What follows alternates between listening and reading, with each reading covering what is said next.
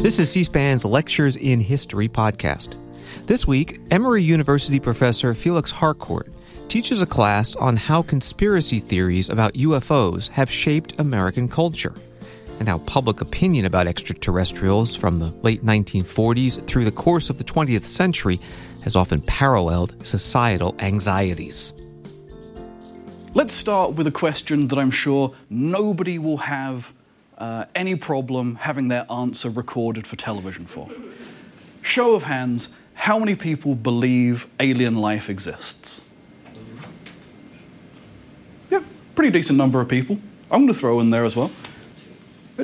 I think so. Stephen Hawking thinks so. In a giant universe, there is distinctly a probability that somewhere alien life has evolved and, probably looks pretty different from us, but it might be out there.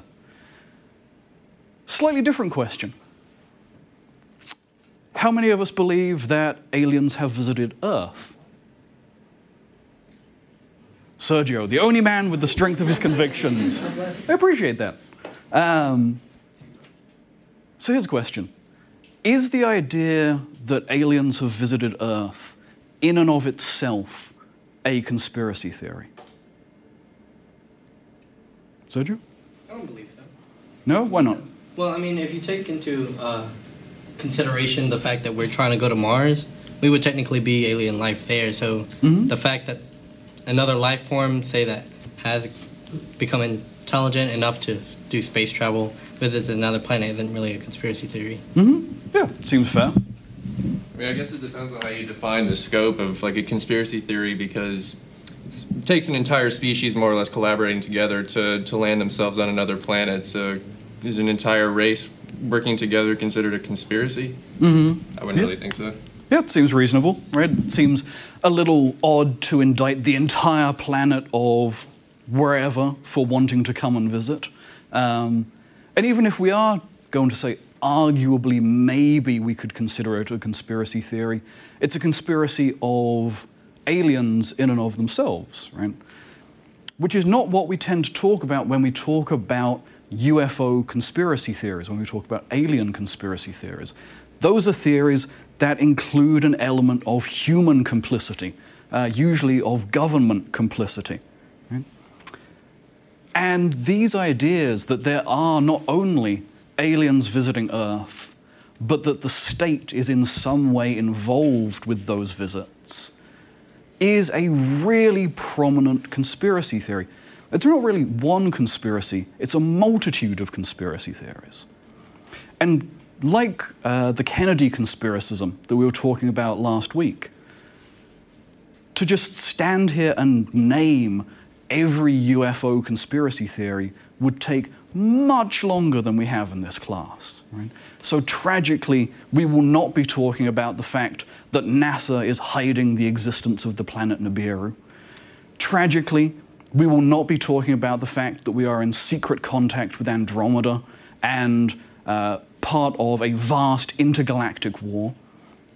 And tragically, we will not be talking about the fact that the Earth is hollow and is filled with interstellar beings who may or may not have been allied with the Nazis in World War II, depending on who you ask.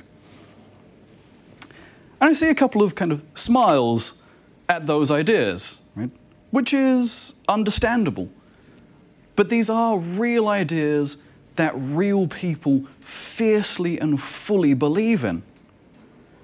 And we should be clear, before we dig into this too much, as Bridget Brown makes clear in that reading that you did for today, not everybody who believes in UFOs believes in UFO conspiracy theories.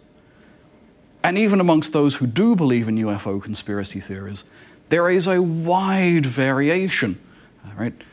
We keep coming back to this idea of a fringe conspiracism and a center conspiracism, and that's very much evident within these UFO conspiracy theories. But it's worth thinking about, right, that these UFO conspiracy theories are widely treated as something laughable. In fact, serious discussion of them is really an effective cultural taboo. Right? We've talked about the labeling of something as conspiracy as a distancing measure.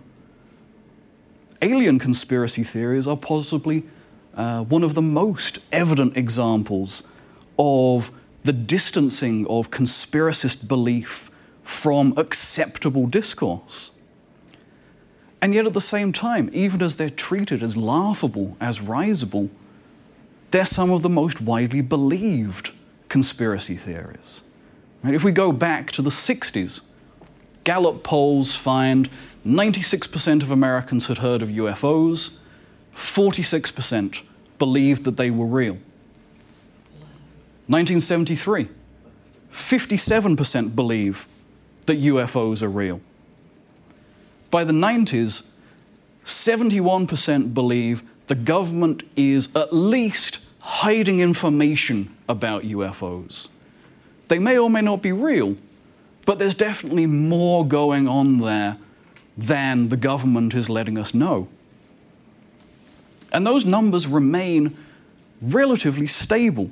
A 2015 Ipsos poll showed that 56% believed that UFOs are real, 45% believe that aliens have actually landed and visited Earth on top of that. To put that in context, right, 56% believe UFOs are real. In that same survey, 57% said that the Big Bang Theory was real. This is very much a widely held belief that is very mainstream, at least the idea that something is going on with UFOs. Even if we narrow it in to a specific example, like Roswell, a majority of Americans will repeatedly say that they are at the very least unsure whether or not a flying saucer crashed in Roswell, New Mexico. And so we have this odd disconnect, right, between this very, very mainstream idea, this majority idea, and yet the way that it's treated within our political and cultural discourse. It's also not an idea that's new at all. Right? The idea that weird lights or objects in the sky is something to be concerned about is nothing new. But then if you are a serf in 13th century Europe, what are you going to think that floating lights in the sky might be? Is it going to be aliens? Witches? Matthew? Omen of doom. Omens of doom? Any other guesses? God, right? God, devils, witches, omens, overwhelmingly a supernatural explanation.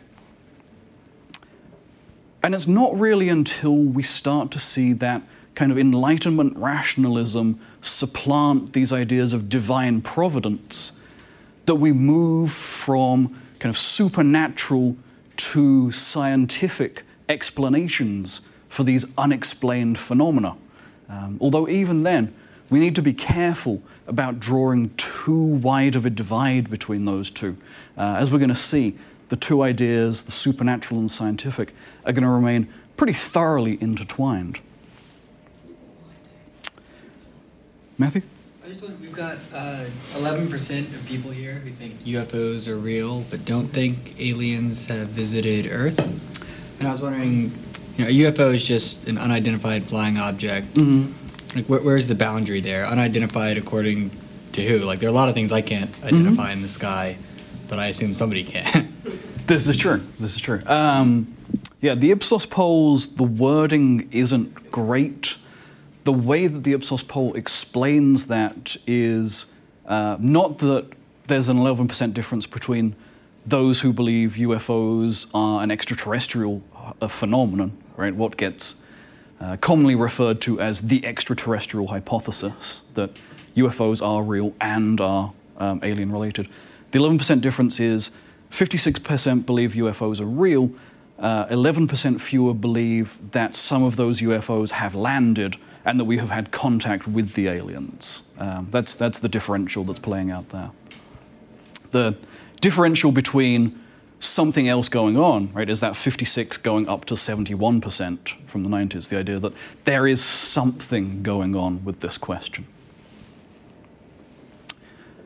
And that idea that there is something going on has a long history, right? This concern over extraterrestrial contact has a long history. If we go back to 1835, the New York newspaper The Sun garners major attention in reporting that an astronomer has found life on the moon, life in the shape of a series of humanoid bat people. Turns out, unsurprisingly, that it's a hoax. I'm sorry to disappoint anybody who's hoping that bat people are really living on the moon. But it points us to the ideas that are already percolating around in the 19th century. That gets really evident in the late 19th century. In 1891, when Thomas Blott alleges that a man from Mars appeared in the kitchen of his rural home and fully endorsed late 19th century democratic socialist utopianism, which was nice for Thomas Blott to hear, since he was already a believer in such things. Or in 1896, 1897, where you see a series of unexplained airships seen in the skies over the West Coast. And there's a really interesting variety of stories that come out about these airships. Some of them claim that they see humanoid beings inside pedaling to make it go, which, if that is a spaceship, that is a lot of pedaling. Some allegedly call out to the airship as it goes over, and the airship calls back down to say that they are from Mars. Right? Even in the 19th century, people are very fixated on the idea of life from Mars. But there's these ideas, right, that there is this long history, this long concern about contact with extraterrestrial life and extraterrestrial life visiting us here on Earth. But when we talk about modern UFO conspiracism, what we're really talking about is the post-World War II era. And these conspiracies paint an alternative history of America from the Cold War to the present. What we might call ethno-sociologies of extraterrestrial conspiracism that reflect very terrestrial concerns about agency, about state power, about disempowerment and depersonalization, about ideas of expertise and authority, and especially of ideas of skepticism about expertise and authority, and about narratives of progress, whether social or scientific. And that modern UFO phenomenon really gets kick-started after World War II in 1947 by this gentleman, Kenneth Arnold. Pilots had seen unidentified phenomena during World War II. They get commonly referred to as Foo Fighters, which is actually where the band's name comes from. But it's not until Kenneth Arnold's sighting in late June of 1947 of what he describes to newspapers as flying discs, what gets widely reported as flying saucers, that the modern UFO phenomenon begins. And it spreads very, very quickly. Over the July 4th holiday that year, thousands of men and women contact authorities to report more than 850 sightings of UFOs. Right? That's never been paralleled since. Right? There's never been such a frenzy of UFO sightings as there was over Independence Holiday in 1947. Although sightings remain fairly common through to the early 1950s, right? And you get pictures like this from New Jersey from 1952, alleging a sighting of an unidentified flying object. And unsurprisingly, you see a variety of efforts to try to explain this phenomenon. Two of the most influential voices in that process are Frank Scully and Donald Keyhoe.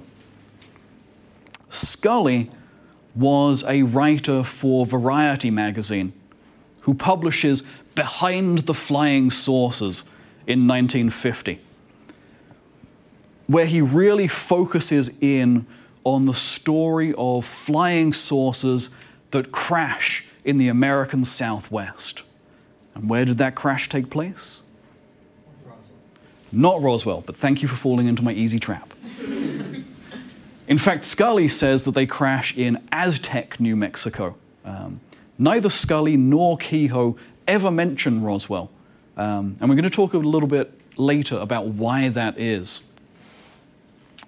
But Scully says saucers crash in Aztec. And not only do saucers crash, Scully says, but bodies are found. 3 to 4 foot tall alien beings, really cementing the modern idea of the little green man comes out of Scully's books. He also claims that the saucers come not from Mars, but from Venus. Right? And the 1950s are really kind of a key time in a Mars-Venus battle over where these flying saucers come from. Scully loses popularity after 1952 because True magazine publishes an extensive article debunking his entire book, pointing out the fact that most of, or really all of Scully's sources are professional con men, and really just spending page after page making fun of Scully for believing the con men, and even making fun of how terrible Frank Scully's writing is. It's a really mean article. And it destroys Scully's credibility. But Scully's ideas are going to have a really long shelf life. And actually, just in recent years, there's been an uptick in people trying to attract some of the Roswell tourism away over to Aztec and publishing new books saying that Scully was right and saucers really did crash in Aztec, New Mexico. A little bit more kind of credible, at least at the time, than Scully is Donald Keyhoe, a retired officer from the Marine Corps, who writes 3 very popular books. The Flying Saucers Are Real, which is released in 1950, Flying Saucers from Outer Space, which comes out in 1953, and The Flying Saucer Conspiracy in 1955.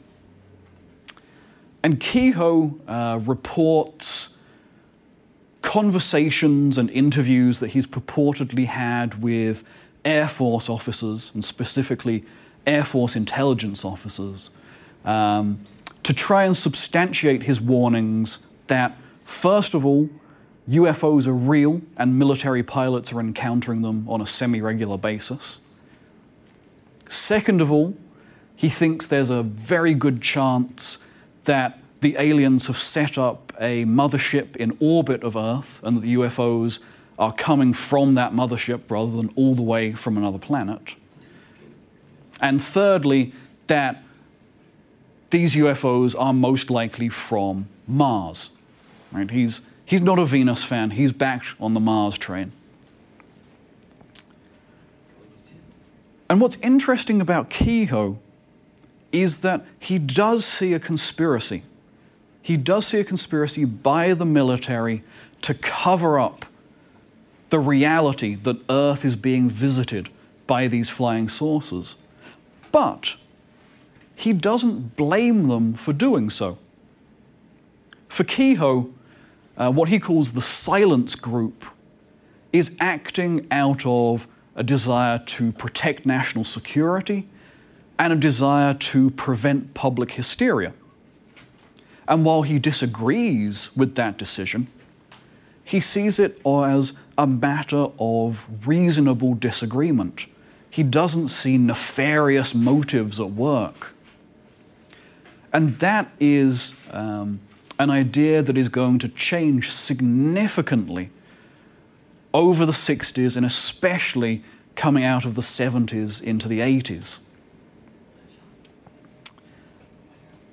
But it's really easy at the time to see the impact of writers like Keyhoe who see a conspiracy of silence, but not necessarily a nefarious conspiracy of silence.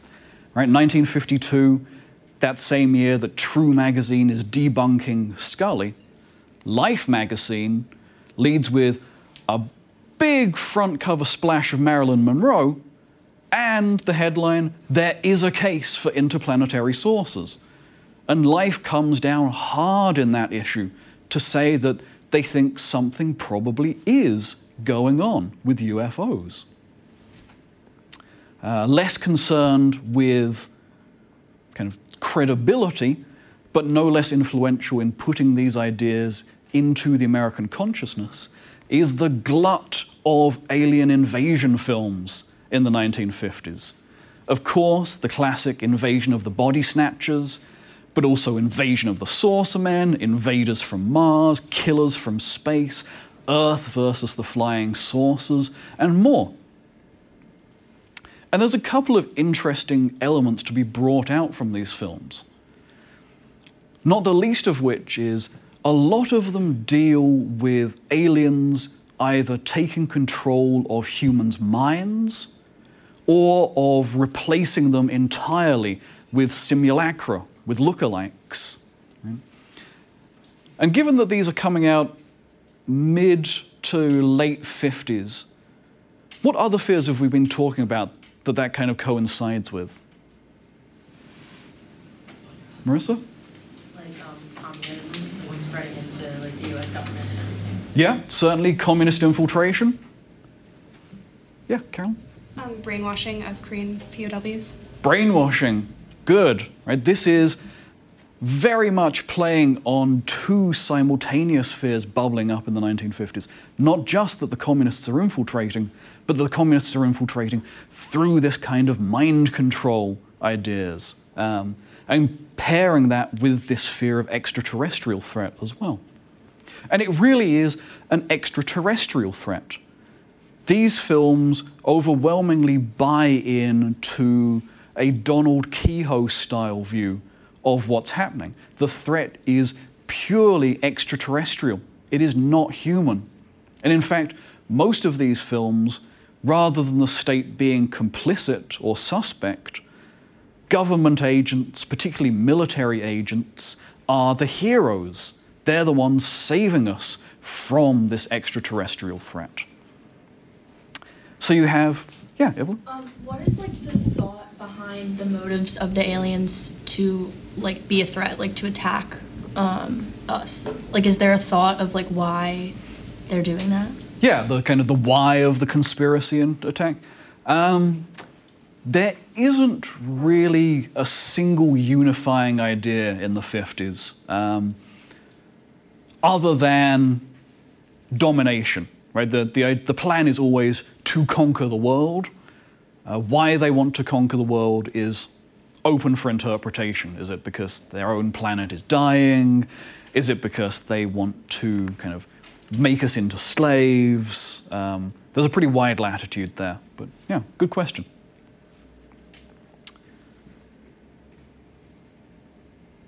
So we see this kind of Keyhoe-style opposite of paranoia at work to some extent, right? Anybody remember our word for opposite of paranoia? No. Security? Yeah, but not quite, right? Security is kind of the middle line. Hope? Indifferent. Yeah, not quite. No. What do you call it when a conspiracy is acting for your good, not against you? Anybody remember that? No. Not paranoia, but pronoia. Right? This is very much an example of pronoid conspiracy thinking. And that's evident in another kind of thread of extraterrestrial phenomena that emerges in the 50s, which is an increasing number of people who claim that not only have they seen UFOs, but that they have been contacted by aliens. And this is really kicked off by a man called George Adamski. He's the first contactee to publish a book-length account of his experience in 1953.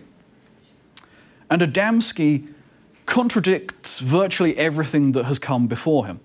He says that they're not from Mars, they're from Venus.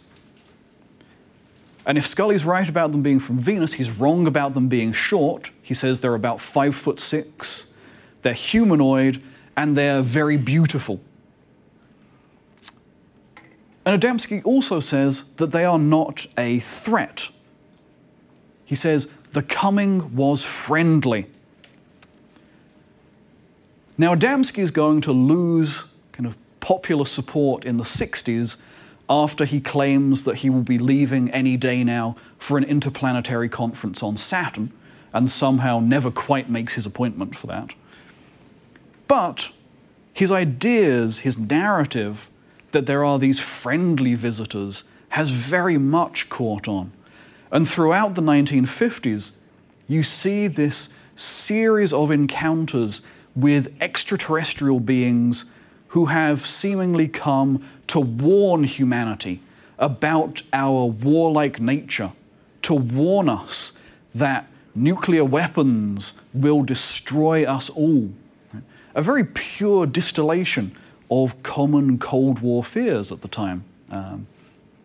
Cold War fears also bearing no small resemblance to the 1951 film The Day the Earth Stood Still, which is basically the exact same plot Adamski recounts 2 years later. But nobody really picks Adamski off on this at the time. So there's still this paranoia at work in the early 50s, right? This idea that, yes, the government might be lying to us, but they're doing it for our own good. Or yes, aliens are visiting, but they're doing it for our own good. That increasingly is going to take a darker turn as we move out of the 50s into the 60s. And you start to see, not least, the government's motives and its methods become much darker in hiding the truth. And that's especially going to become symbolized by the idea of the Men in Black.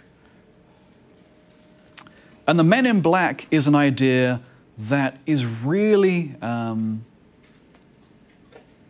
of more or less put into play by an author called Gray Barker. And Gray Barker's an interesting guy.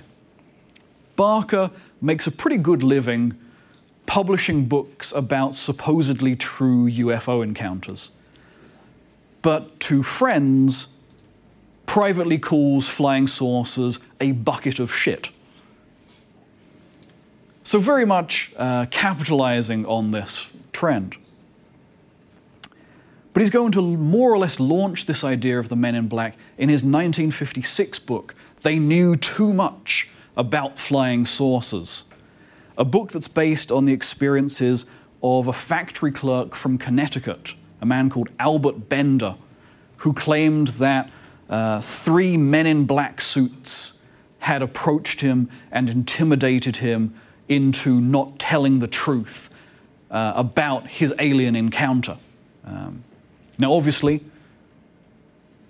Bender had not been that silenced, given that he, A, was able to tell Gray Barker about it, and B, publish his own book about it in 1962, in which he explains that it's not the Martians or the Venusians. In actual fact, he had been taken for a ride in a flying saucer to the South Pole by grisly, monster-like aliens from the planet Kasich, wherever that may be.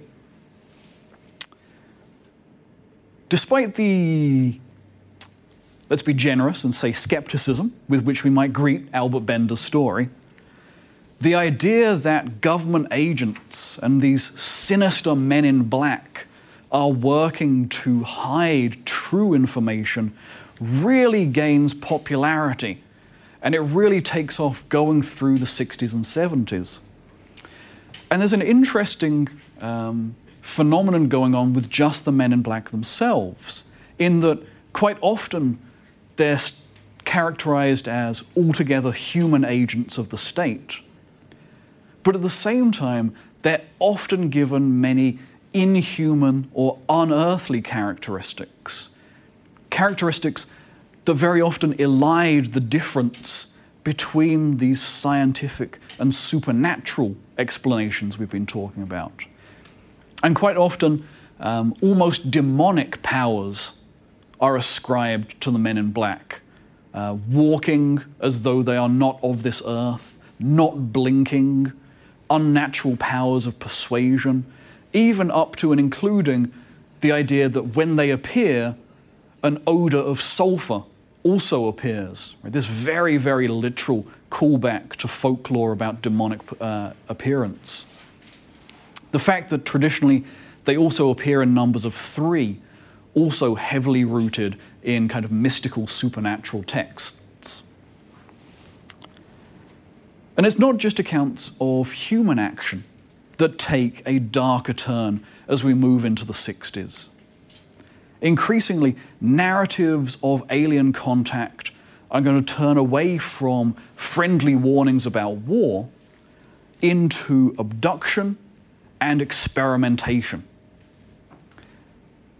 And that really starts with a couple from New Hampshire, Betty and Barney Hill, who claim to have been abducted in 1961, although their story doesn't really receive wide publicity until 1965. And the Hills abduction is really going to set the template for all of the abduction narratives that come after. And looking at the spread of abduction conspiracism is really interesting, especially if we compare it to Kennedy conspiracism. Because like Kennedy conspiracism, this is very much a grassroots endeavor. Right? There's not somebody sitting behind their desk saying, this is what you all need to believe is the truth about what's going on. It's all of these people going out and trying to uncover the truth themselves. The difference being that in terms of abduction conspiracism, they're not detectives. They're not going out looking for evidence, right? They're not turning themselves into experts on bullet trajectories. They themselves are the evidence. Their own abduction experience proves the truth of their conspiracy. Spencer? Do you feel that these people are trying to uncover the truth or just trying to get like book deals? Because I feel like everyone is just, like I could make up a story and turn it into a public affair and get a lot of publicity from it. And like, I don't know, do you have any idea what their motives, if they were really trying to uncover the truth or get some money or what? I mean, I think it's really too complex of a question to have a single answer to, right? Not least because while there are certainly these criticisms leveled against abductees or experiencers, as they prefer to be called, while there are these accusations that they're just trying to profit, that they're trying to cash in and sell books, on the other hand, as Bridget Brown points us to, right, a lot of these people who come forward and say that they've been abducted, that is a socially devastating phenomenon. They're going to get cut off from groups of friends, they're going to be ostracized, they risk being fired from work.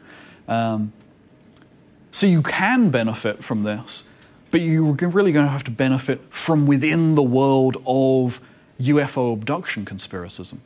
Matthew? Yeah, I feel like one thing that question gets at is the kind of theory of the paranoid style from Hofstadter doesn't seem to be enough to explain these kind of first-person encounters. Like we need, it's unlike anything we've seen in any other conspiracies.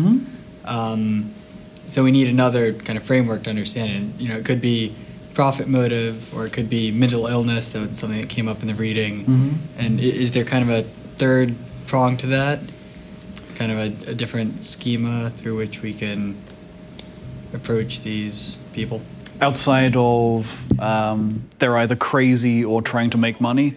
I mean, the third prong would be that they've been abducted by aliens, I suppose, right? But, and the problem is we're never really going to know for sure what their motivations are in this. But you're right, it is this fundamental difference between earlier conspiracism that we've talked about, where people are bearing the burden of this conspiracy themselves. It's their own direct experience. Right? Pearl Harbor conspiracists aren't saying that they flew the planes at Pearl Harbor. Kennedy conspiracists aren't saying that they're the ones that took the shot. All right, I shouldn't say that. There are a couple of Kennedy conspiracists who do say they're the ones taking the shot. But this is fundamentally different, where they're saying that they have been abducted. Devin? I think some of that could be a lack of verifiability. Mm-hmm. When you claim that it is your own narrative and that you were in fact abducted by aliens or what have you, there's no factual ground point. In the Kennedy assassination, you have X, Y, Z happen. Those are undisputed. Kennedy was shot. You can't go too far past that. Well, unless there's somebody that says Kennedy's still alive, right? Right. Or at least it looked like he was. Whereas I feel like in these, one of the rhetorically useful things about saying that it was your own experience is that nobody can really deny that. Yeah, and that is at the root of why why UFO conspiracism can become so expansive, right? Because we've talked about this. The fact that in terms of abduction evidence, that evidence is by definition personal. It is by definition subjective. And once we move away from the kind of objective veracity of physical evidence, what do we get to? What have we been talking about the last couple of classes? Distrust of the government? Yeah, but this kind of wider issue, right? We talked about it with Tink Thompson. Crisis of knowing that we can't ever know that it happened or that it didn't happen, so we're just kind of left with however we feel like interpreting the things that we personally were able to experience. Good. Mary, you want to jump on that? This sounds a lot like religion. So why are we so quick to discount UFOs when we base everything on this word of God and these personal experiences people in power have had? Okay, so to the extent that we talk about kind of mystical or angelic visitations, why do we accept those but discount UFO visitations? It's a good question. Some people combine the two. Some people say that UFOs are angelic visitors. Some people, or scholars, tend to say that they're coming from the same kind of place, right? That the people who are saying that they were abducted now are the people who would have said that they were visited by angels several hundred years ago. But Devin, were you going to? I mean, one troubling thing is the numbers that you brought up earlier, like the 1947 spike after Kenneth Arnold, when 850 people all came forward with alien stories. I mean, the likelihood that these trends of them all of a sudden being from Venus, all of a sudden being from Mars, follow verifiable truth, especially when you can't follow it up with any physical evidence, I think is somewhat problematic. Yeah, certainly. And it's inscribed into the name, right, as Matthew pointed us to before. They're literally called unidentified flying objects. And the problem is that all of these conspiracies are trying to inscribe them with meaning, are trying to identify something that is, by definition, unidentified. And so we do reach that same kind of point of crisis of knowing, as we've been talking about, that epistemological crisis, that Rumsfeldian mantra that we were talking about on Tuesday, right? That there are these known knowns, these known unknowns, and those unknown unknowns, the things you don't know that you don't know. And that's what's going to allow UFO conspiracism to be so expansive. Because once you move away from the strictures of any physical evidence, pretty much anything is going to get into play. Right? And pretty much anything is going to come into play. But still, the fact that there is this wide latitude of where these conspiracies could go, the fact that they tend to track within these trends would seem to suggest something to us about how they're being shaped by their historical context. Right? For example, these abduction narratives. The fact that as they are refined and revised over the following years by authors like Whitley Strieber, that they become ever more focused on medical experimentation and increasingly focused on graphic and explicit sexual violation. And scholars like Brown draw a direct link between the kind of evolution of these abduction narratives and changing anxieties over sexual and reproductive sociologies and technologies. Right? The fact that these abduction narratives start around the time that new forms of contraception are coming into play, around the time that new forms of sexual liberation are coming into play.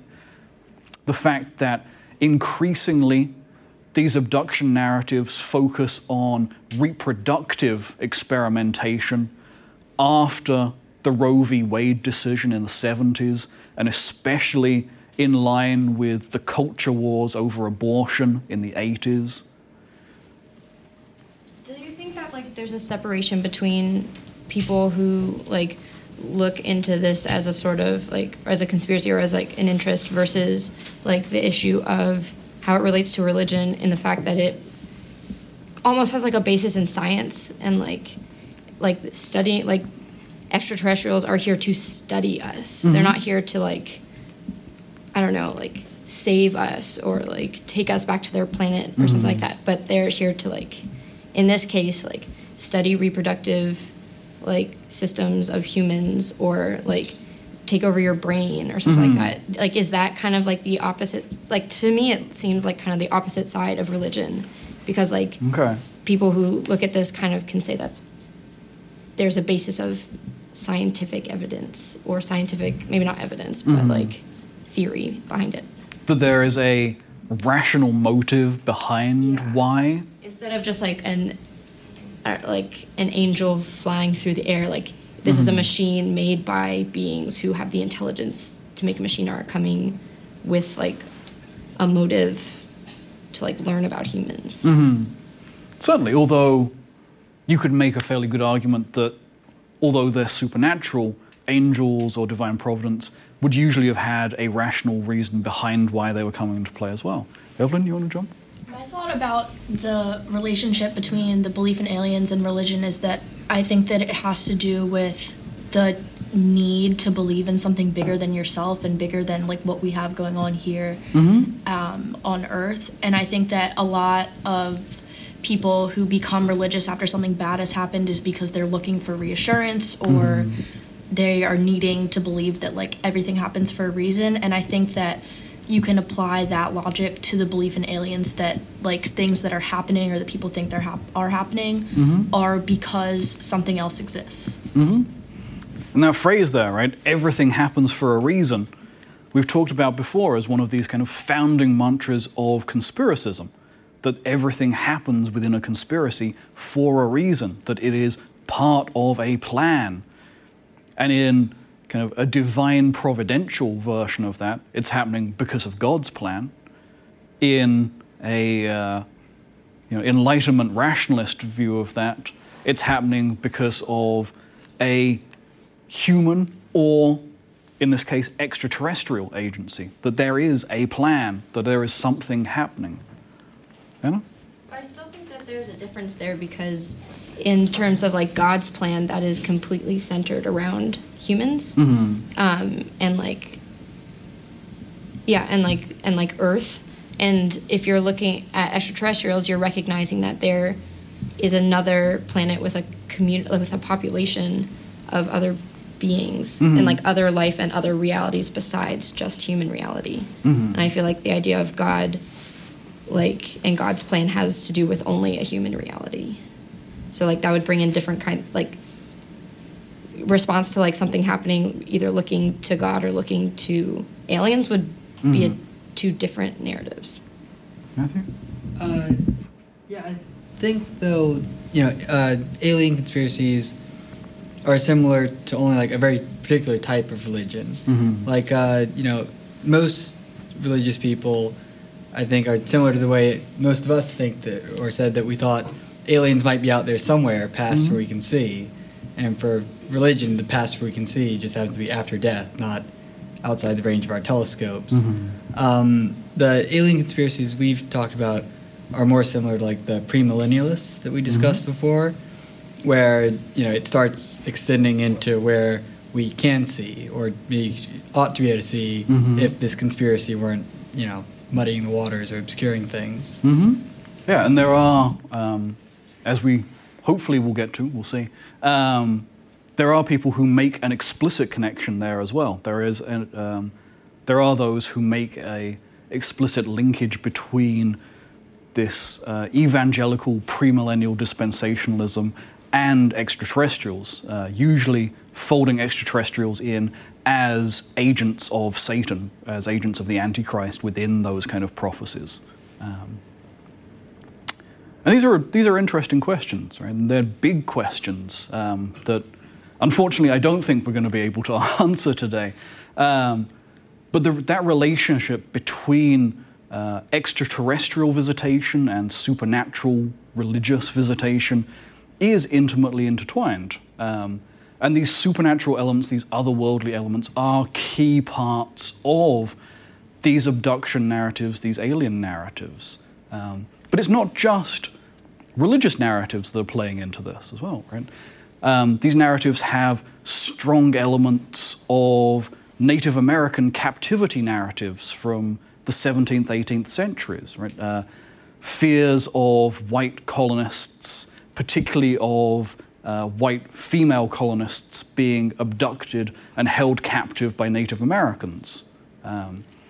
In terms of their kind of sexual content, the almost pornographic detail that these abduction narratives go into, there's a significant rhetorical debt owed to the anti-Catholic escaped nun narratives of the 19th, early 20th centuries, some of which we saw advertised in those Klan newspapers that we were looking at, right? So there's a lot of different elements coming into this. Not just sexual anxieties as well, anxieties about race. The fact that the first abducted couple is an interracial couple is not unrelated. The fact that one of the major fears in the 60s as interracial marriage is ruled legal by the Supreme Court, the fact that these fears of miscegenation are very, very present even as alien abduction stories present new fears of interspecies sex. Those are not unrelated elements. And you have this kind of really interesting conflation, as Brown points to, between the kind of individual body of the abductee, of the experiencer, and of the national body, of the citizenry as a whole, who is being violated by this conspiracy. And it is increasingly a conspiracy. It is something in which the government is complicit in. It's also worth talking, just very briefly, related to that question of race. There's a really odd kind of eugenicist element that plays into alien abduction theories coming out through the 70s, 80s, 90s as well. And whilst there's this kind of huge taxonomy of alien races that gets constructed, there's really kind of three key races, species, whatever you want to call them. One of which is the Pleiadians, who are described as benevolent and loving and beautiful and highly evolved and spiritual. Anybody want to guess what the Pleiadians are meant to look like? Caucasian. Caucasians? Any specific kind of Caucasians? Blonde, blue-eyed. Blonde, blue-eyed, right? They are incredibly Aryan. In fact, they're commonly referred to as tall Nordics. Nordic itself being a term of eugenicist taxonomy coming out of the early 20th century, as opposed to, those lower-class Southern Europeans who can't be counted as being as racially superior as the Nordics. And you see the short grey as the kind of equivalent of Southern Europeans to some extent in this taxonomy. The short grey, whose description owes a debt to those Little Green Men, right, to the movies of the 50s, to Frank Scully explanations, but whose popular appearance culture is really cemented by Betty and Barney Hill again. Right?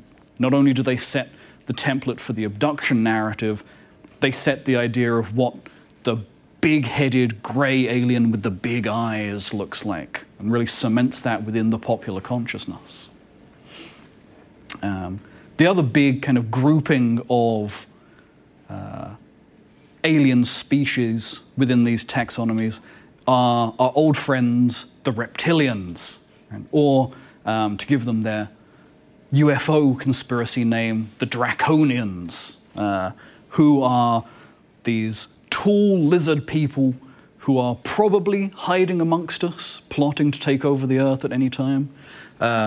Anybody remember the English conspiracist we've talked about before, who's particularly focused in on these conspiracists, particularly focused in on these reptilians? Anna? I don't remember that, but I did read something recently Okay. that popped up saying that someone had seen Justin Bieber turning into his reptilian form in the airport a few weeks ago. And that he is a secret giant lizard. That he is also one of them. Yes. Yeah. Which I had never heard before. Very talented for a giant. Yeah. The lizard people are everywhere, Matthew. We can't discount this. Especially if you ask David Icke, right? He's the English conspiracist that we talked about on our very first day of class, who is thoroughly an advocate of the idea that the lizard people are the Queen, the President, virtually everybody in high office. Anybody remember what Icke thinks that they do? How do they survive?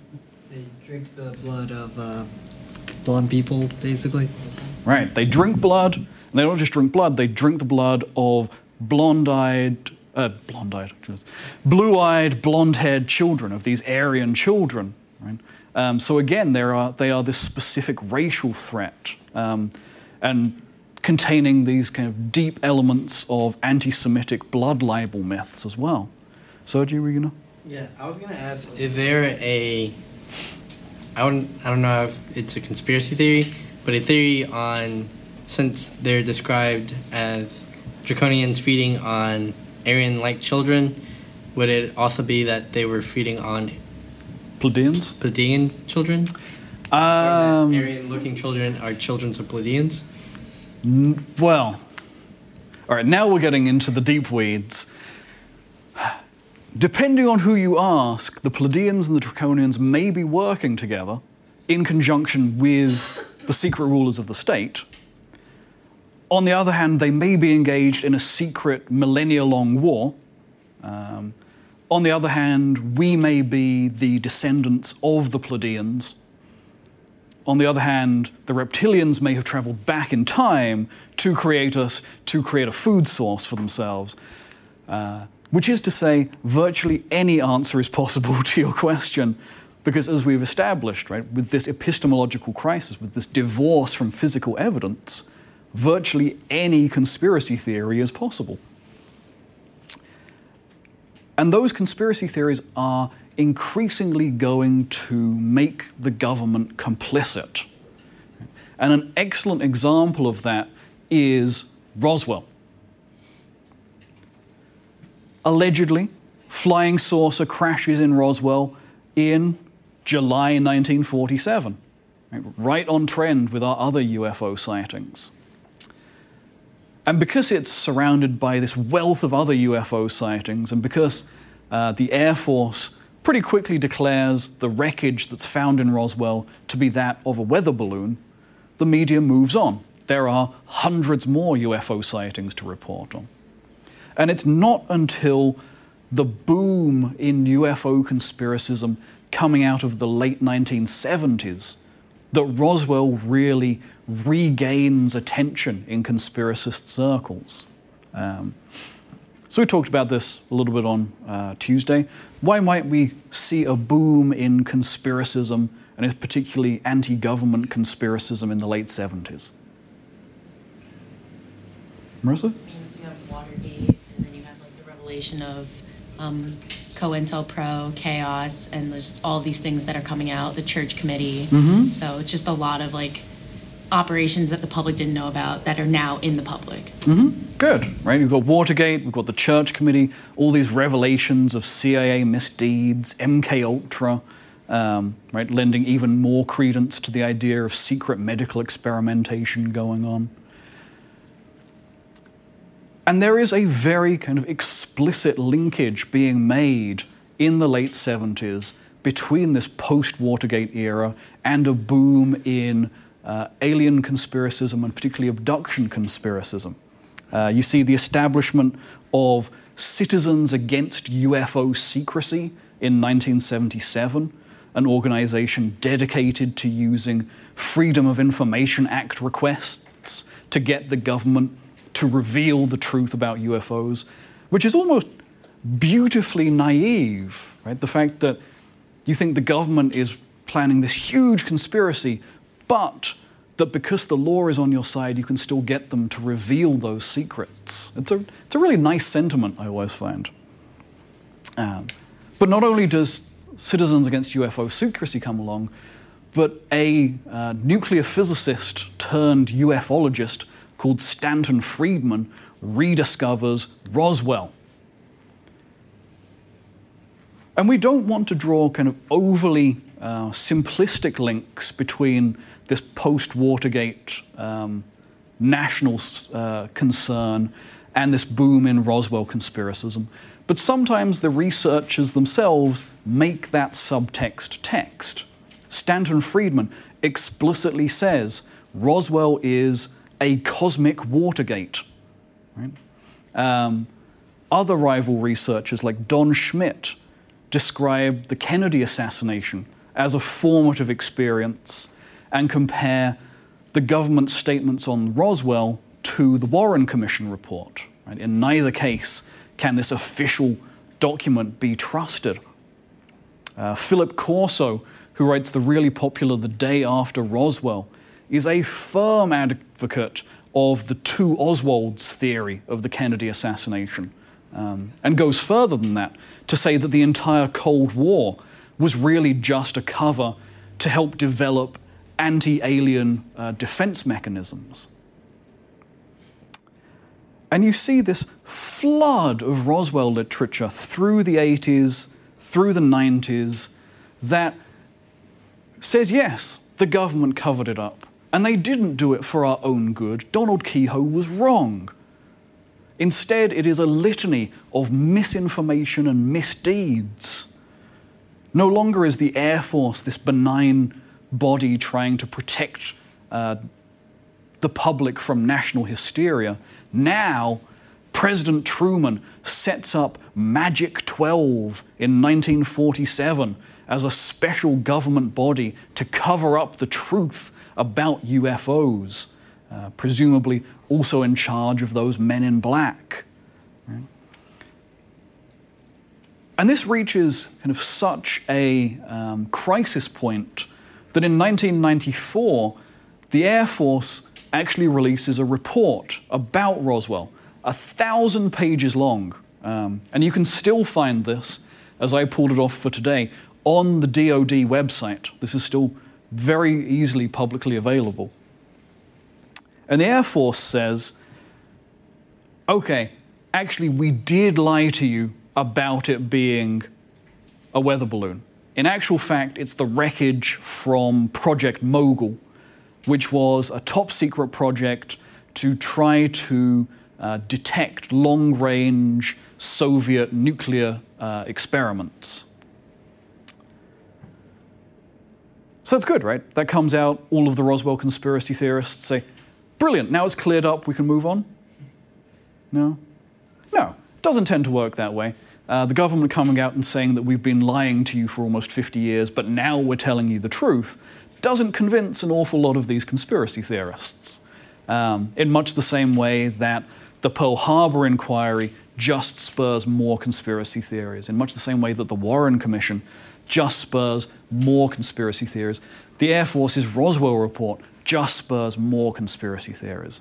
It's not helped by the CIA also coming out in 1997 and saying, we've also been lying to you, and we lied to you about the UFO sightings. You did see stuff, but it was top secret military planes and we couldn't tell you. Sorry, but UFOs still aren't real. Which is going to have exactly the same impact. Saying that you've been lying for years is not going to build public trust that you're now telling the truth.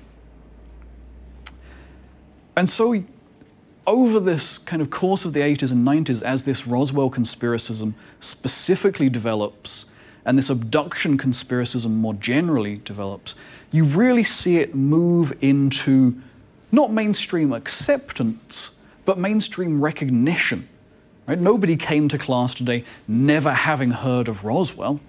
Nobody came to class today having never seen a picture of a short grey alien with a big head and big eyes.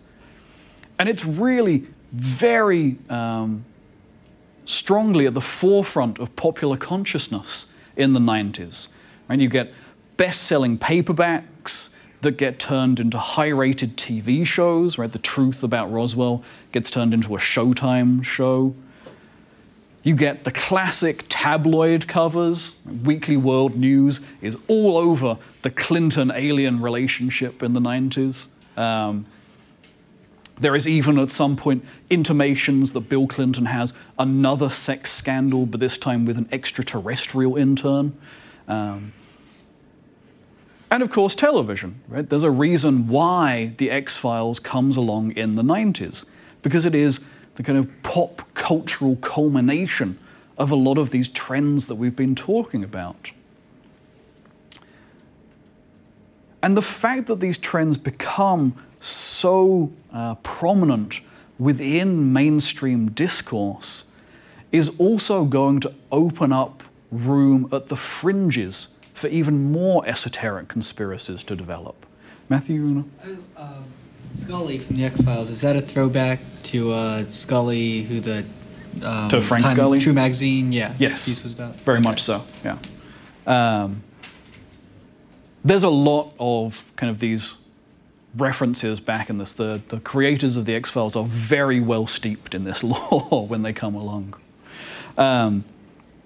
Also very well steeped in this lore are people like William Cooper, who releases Behold a Pale Horse in 1991. And Behold a Pale Horse is a really odd book in many ways, not least the fact that Cooper doesn't just believe virtually every conspiracy theory we've talked about today, he believes virtually every conspiracy theory we've talked about all semester. And because if you believe in a conspiracy, that conspiracy is in this book, it makes the book very, very popular and very, very influential among conspiracist circles, and amongst a wide variety of conspiracist circles. Right? Cooper's book is popular with the Patriot or militia movement in the 90s. Timothy McVeigh is a fan of Behold a Pale Horse. But also, it's really popular in the hip-hop fan community, and the idea that Jay-Z is an Illuminati mastermind. Right? These kind of very disparate communities unite behind holding William Cooper's Behold a Pale Horse in high regard. And part of that is how all-encompassing Cooper's narrative is. And it has to be all-encompassing, because he has a very direct philosophy. Right? As he writes, I do not believe in fate. I do not believe in accidents. I cannot and will not accept the theory that long sequences of unrelated accidents determine world events. Remind us of anything? Devin? Mechanistic causality. Bingo. Right. Cooper is an excellent example of that idea of mechanistic causality, of that idea that Evelyn brought up before, right? That there has to be a reason. For Cooper, everything happens for a reason. There is no contingency. There is no accident. Which means that when the question of extraterrestrial life comes along, it also is going to have to be folded into his grand conspiracist narrative. And Cooper's bête noire, as with a lot of modern conspiracists, is the Bilderberg Group, right? That shadowy group that supposedly convenes once a year and is the secret puppet master's council of the world. Listen to Alex Jones for more than about 10 minutes on any given day, and it's almost a guarantee you're going to get to the Bilderberg Group pretty quickly. Very much a foundational element of the kind of New World Order conspiracism that takes hold in the 90s. And Cooper's a key player in that. For Cooper, the Bilderberg Group is founded in 1947. Why? What's happening in 1947?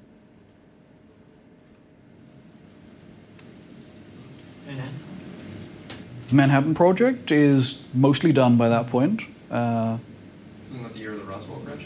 Year of the Roswell crash, year of all of the UFO sightings, right? For Cooper, the Bilderberg Group is created in direct reaction to the extraterrestrial threat. For Cooper, though, Magic 12 isn't created to cover up the truth about UFOs. He says that Friedman and others like him are actually government disinformation agents. In fact, what he says is Majesty 12 is created to establish relations with these aliens. And Cooper goes further. He says that by 1954, President Eisenhower is going to sign a treaty with the aliens that says, look, you want to come along and experiment on humans, that's fine. We'll look the other way. We'll even build secret bases for you to do so, like Area 51. But in return, we want secret advanced technologies. The two most commonly pointed to being beam weapons and time travel, which apparently the US has had hold of since 1954. So, what they're doing with it, I don't know. But apparently, they do have it. In case anybody's wondering, according to Cooper, the alien ambassador's name is His Most Omnipotent Highness Krill. So even in alien ambassadorships, the patriarchy still holds sway, apparently. And only one US president, according to Cooper, is willing to challenge this threatening alliance with the aliens. Anybody want to take a guess as to which heroic president is willing to stand up to this? JFK. Of course, JFK. Right? Once again, we see conspiracists inscribing the Kennedy death with its own meaning. Again, a form of counterfactual history coming into play. Whereas Oliver Stone's counterfactual history says that if Kennedy had lived, he'd have pulled us out of Vietnam.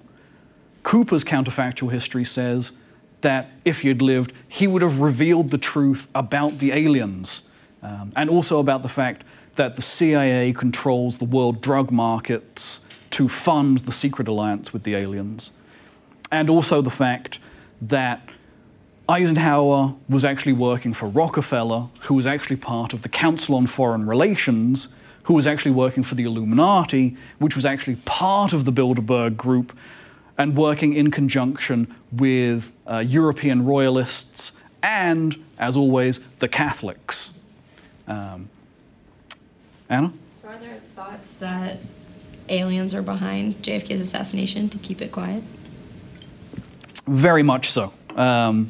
If you take Cooper's telling, then he may have been alien, he may have been human, but either way, it's the driver of Kennedy's car who actually kills Kennedy, and does so in order to silence him on this question of the alien conspiracy. As you might tell from that, there's a kind of heavily religious element here as well, right? The anti-Catholic element. Because where's he getting "behold a pale horse" from? From Revelations. Right? Good. Again, he's strongly fitting in, as Matthew pointed us to earlier, within this strain of premillennial dispensationalist apocalypticism. He is one of those who strongly believe that aliens are probably satanic agents and are playing their own part in bringing about the end times. He also folds in ideas of medical and eugenic conspiracism. Going back to Evelyn's question as to why are the aliens taking us? Why are they experimenting on us? Cooper's argument is that aliens' genetic structure is deteriorating, and they need to experiment on our superior genetic structure in order to save the alien race. Which is a really interesting turnabout, right? Where you say these beings from another planet who've traveled however far to get here are still racially inferior to us. There's a weird racial supremacism at work there that in some way echoes the kinds of racial supremacism we saw with Pearl Harbor, that we saw with the loss of China. The idea that America couldn't possibly have lost to these inferior races. Instead, there must be complicity from within that allows this conspiracy to take hold, that allows America to be handed this defeat. So Cooper very much operating within those strains as well. And while we roll our eyes, as I think we've all rolled our eyes talking about Cooper, he is massively influential, not least in New World Order militia conspiracism. And we talked about the fact it's no coincidence that abduction narratives coincide with new reproductive, technological and social anxieties. It's no coincidence that Cooper and New World Order conspiracism both emerge in the 90s. And there is a strong linkage between the two. And that's not to say that the two forms of conspiracism map perfectly onto each other, but a lot of the tropes that we see in New World Order conspiracism, the men in black, the black helicopters, the secret bases, these are all tropes that are drawn from UFO conspiracism. And William Cooper is really one of the key linkages there, giving birth to this new form of extraterrestrial conspiracism that we seem to be working our way through now. Because if anybody has noticed, not a lot of people are talking about alien abduction anymore. Right? Alien abduction narratives have kind of fallen off. It seems to have been a late 20th century phenomenon rather than an early 21st century phenomenon. And instead, as Bridget Brown points us to, we're more and more seeing the dark side hypothesis in play. These new fears of an alien-human alliance that is deeply reflective of contemporary fears of terrorism, of state sovereignty, and of the national security state. All right, unfortunately, we are out of time, so we will leave it there. We're going to pick up with some of these threads on Tuesday, particularly these ideas about structures of race and conspiracism. So have a good weekend, and I will see you then. Thank you. Thanks for listening to C-SPAN's Lectures in History, one of 9 C-SPAN podcasts available on our website. You can find them all by going to c-span.org/podcasts or on our C-SPAN radio app.